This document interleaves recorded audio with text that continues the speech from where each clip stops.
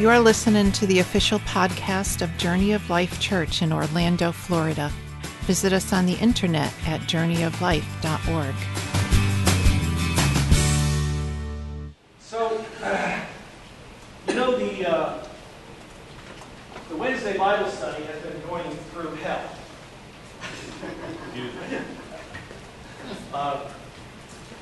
Not literally, hopefully anyways. It depends on how bad my teaching is on any given day. But we've been going through hell, the doctrine, the teaching of hell. And I sent out an email yesterday that said, we're going to do it. We're going to talk about politics in church tomorrow.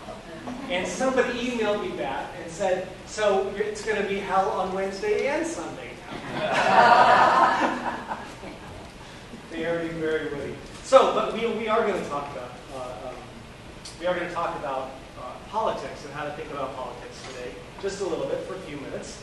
We want to be, of course, we love our country. Well, most of us do anyways, and we love our Lord. And so we want to be good followers of Christ, and we want to be good citizens of this country. That I think, this is the only thing I'm going to offer you my own opinion on. I think that our country is founded on very Christian principles, the main one being the freedom of the individual. Because God doesn't come to us to force us to submit to Him. He comes to us in love and offers us the freedom to receive or reject His offer of love and forgiveness. So I think that the freedom of the individual is a thing in the Bible, and I think our country is founded on the freedom of the individual. And I like that. But, that being said, that's the last opinion I'm going to give you, because my job here is not to teach about politics, but to teach about the Bible. So the first thing we need to know is that the forms of government and social structures really didn't seem to concern the biblical writers a whole lot. Paul was a Roman citizen. He only used that when it was to his advantage. And frankly, it actually doesn't make much difference to us because Rome was a republic for about 450 years or so. But Rome finally lost their republic in 27 BC, 27 years before Christ. The formal form of Rome switched from a republic to an empire. And then the leadership was passed down father to son, or whoever could wrestle power from the leader. So Paul's citizenship in Rome, by the time Jesus is alive and beyond, is not going to help us at all. Well, it'll help us very little anyways, understanding. So there's another thing. There's a book in the Bible called Philemon. Anybody ever read the book of Philemon? Doesn't take very long, does it? It's a letter. It's a letter to a man named Philemon, who had a slave named Onesimus. And wouldn't you know it, Paul was good friends with Philemon, and then he's in another place in prison, and he's preaching and teaching and talking to people, and this guy named Onesimus comes to Christ and comes to faith, and he confesses to Paul and says, you know what, I need to confess this, and I'm a runaway slave. And, you can picture it in mind. Paul says, well, where'd you run from? Whose slave were you? And he says, it was a guy named Philemon back in, that other city. And Paul's like, I know Philemon. And what do you think Paul did? He said, you got to go back. Onesimus, you got to go back because you ran away.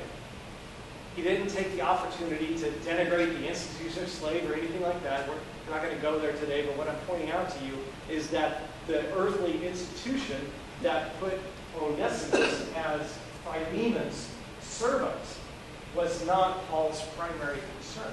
It was the heart of Philemon and the heart of Onesimus that was Paul's primary concern. And then, of course, we have what we just read was, should we pay taxes to Caesar? And Caesar, remember, Caesar's not, in the Israeli view, he's not the legitimate authority because they are an occupying foreign force. And the people come and ask if you should pay your taxes to Caesar or not. And Jesus basically says, yeah. Give to Caesar what is Caesar's and to God what is God's. And in case you missed that, what's really going on there is whose image and inscription is on the coin. So that's Caesar's. Whose image and inscription is on you? God's. And so when he says, give to Caesar what is Caesar's and God's what is God's, he's saying, well, if you look in the mirror, you see the image of God on you. And So you need to give your whole self to God. Don't worry, just pay the taxes. So, we have all these situations that seem pretty strong to us, foreign occupiers, slavery and stuff, and they really don't take the opportunity to address those things as social structures directly. So we want to talk as Christians today. And what we know as Christians is that our job never changes. Only the environment in which we do our job. You and I have job number one, is to be a follower of Jesus Christ. And that, the way that expresses itself changes based on the environment, but your job never changes. It's to be a follower of Christ.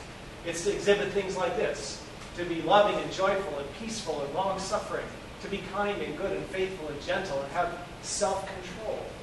That's the way we live. Whether we're in a democracy or whether we're in something else, whether we like the president or whether we dislike the president, whether we like the last president or dislike the last president, we still live as followers of Jesus Christ, including governments we disagree with. And this actually did come up. Whoops. Yep, including the way we relate to the government. Titus 3 verses 1 to 2, remind them to be submissive to the rulers and authorities, to be obedient, to be ready for every good work, to speak evil of nobody, to avoid quarreling, to be gentle, and to show perfect courtesy toward all people. I might make that my Facebook header. See if I can change the internet world a little bit. So, but the bigger thing is here, we have the reminder to be submissive to the rulers and authorities. Peter also says the same thing. Be subject for the Lord's sake to every human institution, whether it be to the emperor as supreme or to governors as sent by him to punish those who do evil and praise those who do good. For this is the will of God, that by doing good you should put to silence the ignorance of foolish people. Live as people who are free, not using your freedom as a cover-up for evil, but living as servants of God. Honor everyone. Love the brotherhood, fear God, and honor the emperor. Honor the emperor. Why? Why would we do this?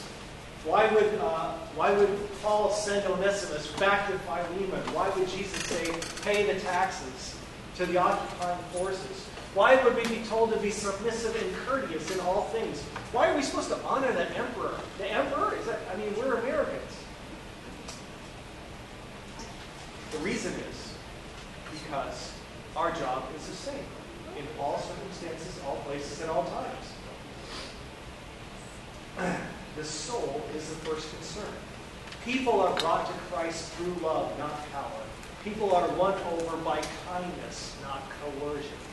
And so if our first job is to be followers of Christ, then our mode is going to be kindness, love, and compassion, and concern. But it's not a mushy, wimpy, submissive kind of it's not agreeing with whatever people say, but it's refusing to repay evil for evil. It's refusing to resort to deception.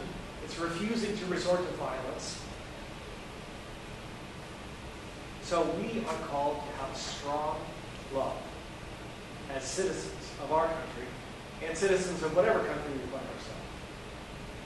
Now, we've talked about our first job, to be followers of Christ, to be the bringers of God's love and compassion and new life in Jesus Christ, regardless of what circumstance we're in. That's definitely our first job. However, we happen to live in a country where it's government of, by, and for the people, right? At least that's the ideal. That's the ideal set forth in our founding documents, to be a government that is a people who are self-governing. And that's a privilege, right? So while there's no instructions on the Bible directly regarding governmental forms and social structures and stuff, there certainly is a great deal of talk about what a person with power should do with their power. And what power do you have? The voice and the vote. In the United States, we have the power of the voice and the vote. And so we still, even though the forms of government and stuff aren't specifically listed, we still have to ask ourselves, as followers of Jesus, how do we use power? How do we use the power that we have to serve Christ in the world? Because that's the power we have.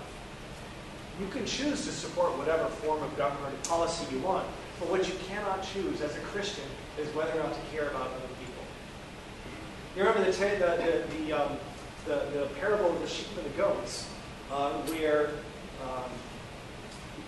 the king is sitting on the throne and he sends one to the sheep to one side and the goats to the other. And the thing that sends them to the one side or the other are whether they clothed the naked, whether they visited and took care of people in prison and all this stuff. And so as we express the power of our Christian citizenship, that's what we need to be thinking about, because we aren't free to not care about other people. Scriptures make it very clear that God's call is for his people to do things like to seek justice and mercy, to feed the poor, to clothe the naked, to fight for the rights of people who are being oppressed and downtrodden, the rights of the powerless. Micah 6 verse 8, familiar verse to most of you. He has shown you, O man, what's good. What does the Lord require of you? To do justice, to love mercy, and to walk humbly with your God. And of course, that's to you and to you and to you and to you and to me. But each of us is a citizen of this country. And so as having the power of voice and vote, now we have to ask ourselves, what does following Christ look like for citizens who have the power of voice and vote? What does that look like? How do we serve God? Because especially the later prophets make it very clear that if you think the serving of God is in the ceremonies, you have missed the point. If you think serving of God is... Church is a great place to learn and grow, but if it doesn't change your life to listen to the Word, then that's something that you need to think differently about. Because, Isaiah, he made it clear. This is Isaiah talking to, in the voice of God, talking to the people of Israel. You humble yourselves by going through motions of penance, bowing your heads like reeds bending in the wind. You dress in burlap and cover yourself with ashes. These are all like things of fasting and repentance, right? Is this what you call fasting? Do you really think that will please the Lord? No. This is the kind of fasting I want. Free those who are wrongly imprisoned. Lighten the burden of those who work for you. Let the oppressed go free. Remove the chains that bind people. Share your food with the hungry. Give shelter to the homeless. Give clothes to those who need them. And do not hide from your needy relatives. It's really not that. That's that's what I actually a little tag on the end. Don't hide from your relatives who need your help. Okay. But so you and I, we are Christians. And we are citizens of America, so we have the power of the voice and the vote. We live in a country where we select our leaders, which is a great privilege. And that's where we have to start talking about politics. Politics. Does everybody like to start a dinner company? Just because I said the word politics in church? So, the word politics comes from the Greek word polis, which means city. So it has to do with how people in any group or city organize themselves. So it's really not a bad word in its root. It's how people are going to city ourselves, or state ourselves, or country ourselves, or whatever like that, right?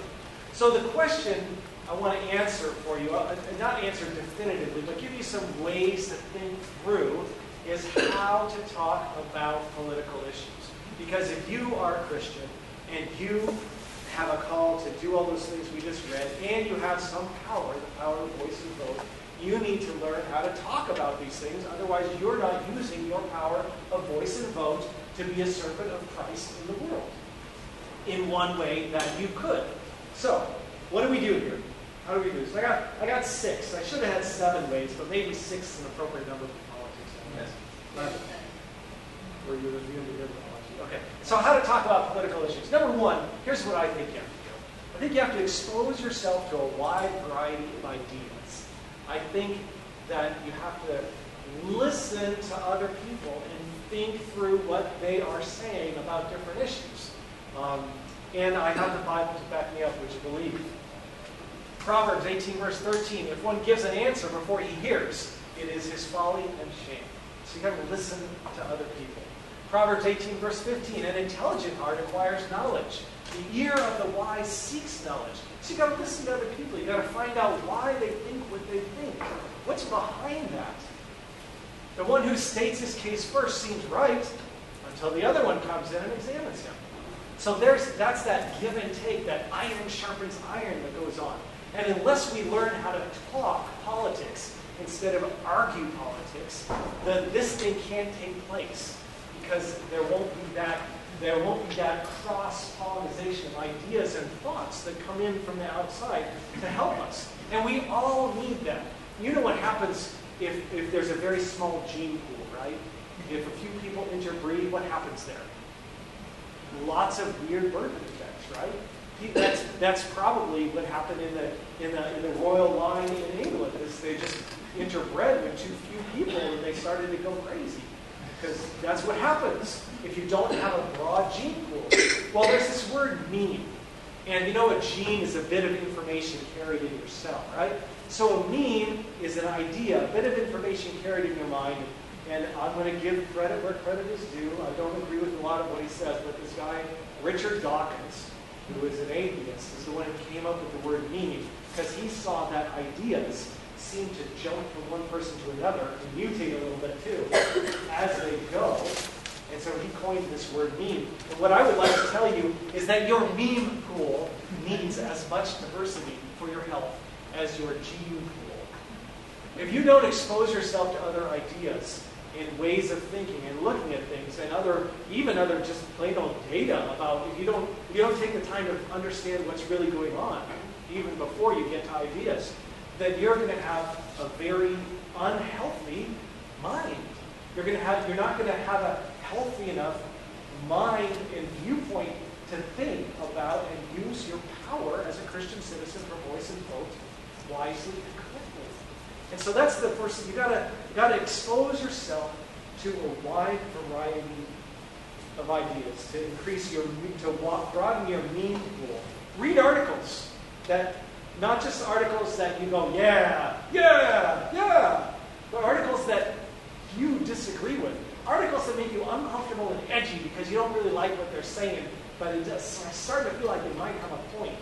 Those are articles that you should be reading. Is healthcare a human rights issue? If so, then what about the doctor's right to decide what to do with his own life and who to treat? Is healthcare an issue of societal responsibility to care for the poor? That's a different question. Then maybe it's the responsibility of the doctor, who's been trained in everything that exists in our society, to help other people. Because we would say it's the responsibility of the powerful to help the powerless. Maybe we would, as a society. I'm kind of I don't know what kind of person I am, but I like to engage people on Facebook and try to keep the discussion lively and kind and knowledge-based. And so I got in this discussion about universal health care, and a guy from Sweden, what I mentioned was why should somebody who makes the effort to take good care of their health pay for people who don't do anything like that and don't take care of their health at all? And he said back to me, why should I pay for the health care for a bunch of health nuts who constantly need knees replaced and hips replaced, and they break bones skiing, and they tear their rotator cuff because they're lifting weights? Why should I pay for them? But you know what? That's actually a good point. People do get injured when they're trying to be healthy too. It opened my mind a little bit to think about things. It was good for my meme pool. So, that's the first thing. You got to expose yourself to other people's ideas, and not just the bullet points, but understand why they think what they think.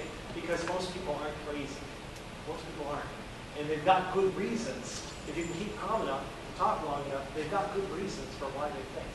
Number 2. We are told to put the best construction on other people's motives. To put the best construction on other people's motives. Titus, we just read this. Speak evil of no one. That's putting the best construction on their motives, right? Avoid quarreling and be gentle and show courtesy. So we're called to put the best construction on other people's motives, to speak kindly and courteously. So, do you think universal health care would be an unmitigated disaster? Maybe that's what you think. That doesn't mean you care about nobody but yourself. Conversely, do you think universal health care is necessary for a compassionate society? And it may be the next best thing since sliced bread. That doesn't mean you want to enslave the population and bring us all into worship, right? Whatever idea or direction you think, there's sort of a caricature of why you do it or think it. And then there's the real reason. And you've got to get to the real reasons to let yourself get to a place where you can think about those in a kinder, gentler, more open way. When you impugn I've had this happen to me many times. Well, maybe not many, but a few. When you impugn the motives of somebody else, you put them in a position of having to argue for their character instead of trying to think about through a policy or a program or something like that. I mean, really, how can you have a discussion with somebody else who says, you just want to kill babies? Or you don't give a rat's behind about pregnant mothers? How can you have a conversation when somebody resorts to that? So one of the things we have to figure out is how not to bite on that hook. If we're having a conversation with somebody about something, we got to figure out how not to bite that hook. And say, because somebody can do that. Somebody could say, we're not going to steer the conversation down this road. We're going to go back to what we're talking about instead of being all for or against character. Okay? So, number 3, we need to speak with compassion. We always need to speak with compassion about things. Paul tells the Colossians, put on then as God's chosen ones, holy and beloved, compassionate hearts, kindness, humility, meekness, patience. Meekness, by the way, isn't wishy-washiness. Meekness is a willingness to reserve and hold back on your strength and power for the sake of the other person. That's what meekness is. Because we in our day and age, we use meekness a little differently. We don't really value meekness in our current definition. So, compassionate. You got to think, be compassionate. Be compassionate for people who think differently than you, because there's 2 things. One is they have a backstory, right? They have all their own experiences that may have led them to their current positions. They have different set of education, different set of principles. You got to think compassionately about other people, and then you also have to think compassionately about the people that are affected by whatever you're talking about. You got to think compassionately about the people who are affected by whatever you're talking about. Let's talk about something real run-of-the-mill, nobody has any strong opinions about it at all. The Syrian refugee crisis. So how do we help the Syrians? How do we help do we help these people? And how do we help these people? You have to think about that. The one thing you can't say is who cares. You might say there's one way, you might say there's a different way, you might say, you might talk about the role of the U.S. in the community of nations in the world. There's all sorts of things you can't talk about. But the one thing you can't do as a Christian is say, who cares? Because what we just read is that God's image and inscription are on them too. And so we cannot say, who cares? There's all sorts of policy things we can talk about. But the one thing we can't say about them is who cares. Compassion is the mark of a Christian. The next one, be wise and innocent.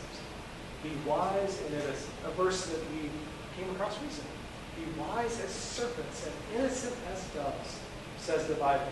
So while we put the best instruction on everything, Christians are well aware of the fallen nature of humanity.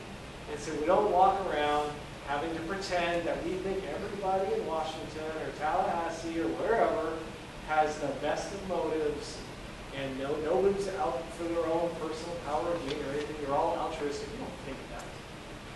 To be a Christian is not a call to be idiot. So we have this balance, right? We've got to be compassionate. We've got to put the best instruction on things, but we're also supposed to be wise about things. And as part of wisdom, I would like to offer you the opportunity to have some peace by being willing to admit that you don't know enough about a particular subject to have an educated opinion. I'm not saying you do or don't. I'm saying wise people are willing to admit when they don't know enough to have an educated opinion. Is there or is there not a refugee camp just outside of Syria that Syrians can get to and find safe haven and protection with UN troops? Does anyone know? I don't either. So maybe I don't know enough to start getting into a big heated argument. So that's wise. It's wise to know or to admit when you don't know. Of course, we already talked about the need to get educated. But the wise people are willing to admit they don't know enough to have a conversation about something. The last one. This is the last one right here. When you're going to talk, this is my suggestion. I heard this on a blog. I didn't hear it on a blog. I didn't have to read it. I heard it on a podcast from someone else. And his suggestion, and I thought it was a good one, was when you're talking about what's going on in our government, the best thing to do is to talk policy. I don't know if that's entirely true because I think our leaders need to be trusted leaders because we can't have all the information all the time.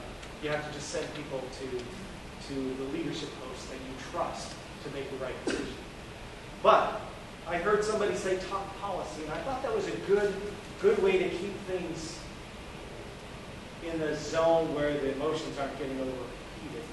Because the implementation, here's one thing, if you start talking policy, then you have to talk about who's affected by what, where, instead of just sort of general principles. You have to talk about how certain people are going to be affected by certain things, the way we decide to do certain things, spend certain monies, put certain priorities on different things.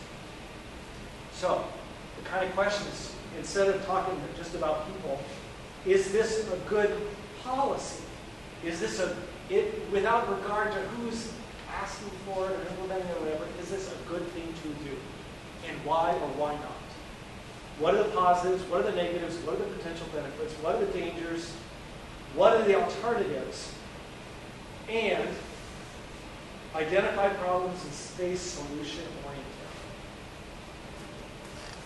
Spend as much time talking about solutions as you do pointing to the problems. There are some people who, if you come to that, there are some management books that say if an employee comes to you with a problem without a solution, you should just send them away. You don't need, what you need is someone who's going to identify problems and offer solutions. And so and this is something you can ask somebody else when they kind of get into complaining about this and that, and say, what's your solution? That's pretty good, huh? You don't like the border wall? What's your solution? You think we should have a border wall? What does that solve? Do you know there are tunnels? There are tunnels in San Diego. Just going to give you another piece of knowledge. I don't know what to do with it. In San Diego, there are tunnels with lighting, electricity, ventilation, and they are large enough to drive trucks through from Mexico. So they inside of a warehouse in Mexico, they dig a tunnel, they go underground, light, ventilation, proper supports, big enough to drive a pickup through, and then they come up in a warehouse in San Diego, 100 feet, 200 feet from the border. Is a border wall going to stop that? I'm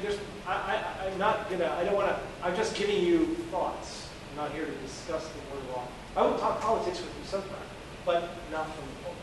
It's not my job up here to be political. And that's the last thing I want to leave you with. Don't be afraid. As soon as you find yourself in the fear posture, you have moved. You're moving in a way that is moving away from the core truth of the gospel, the center of what we believe about our lives, about our Lord and Savior, Jesus Christ. Here's what he said. Peace I leave with you.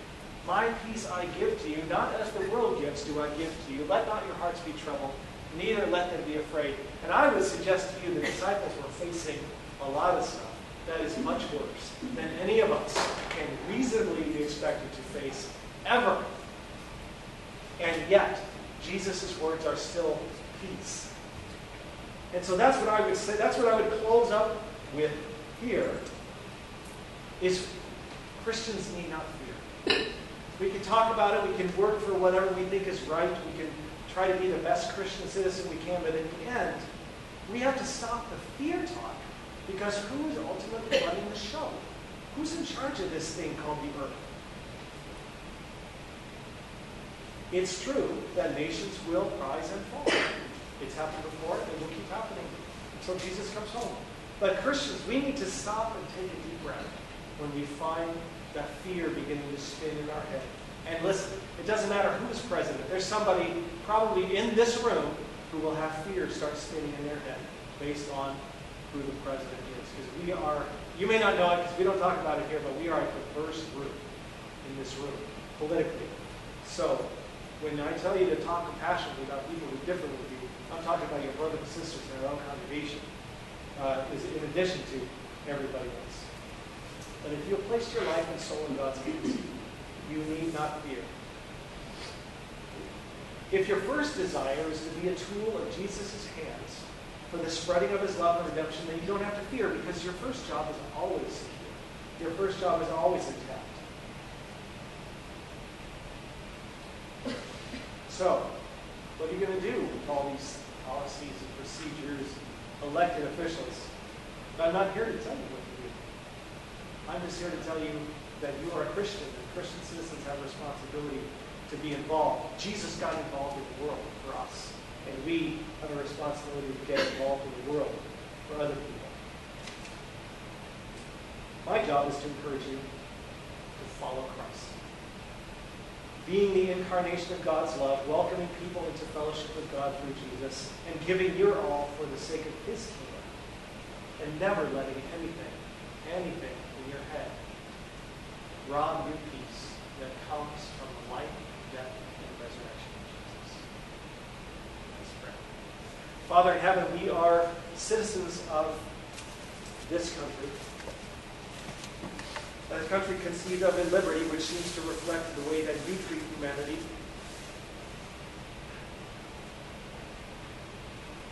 And with the privilege of being in this country comes the responsibility of having power, every single one of us, the power of voice and vote. So teach us, Father, how to be good citizens of this country, how to speak with others, how to let our minds be open with compassion for other people's thoughts and experiences. Teach us how to be good citizens of this nation. In Jesus' name. So, three things here to think about while we take a short break. And you can bring your offerings and prayer cards forward. When does politics give rise to fear in me? Number two, have I exposed myself to other points of view? And number three, of the things that I can talk about, have I disconnected from my responsibility as a citizen? Thank you for listening to the official podcast of Journey of Life Church in Orlando, Florida. Visit us on the internet at journeyoflife.org.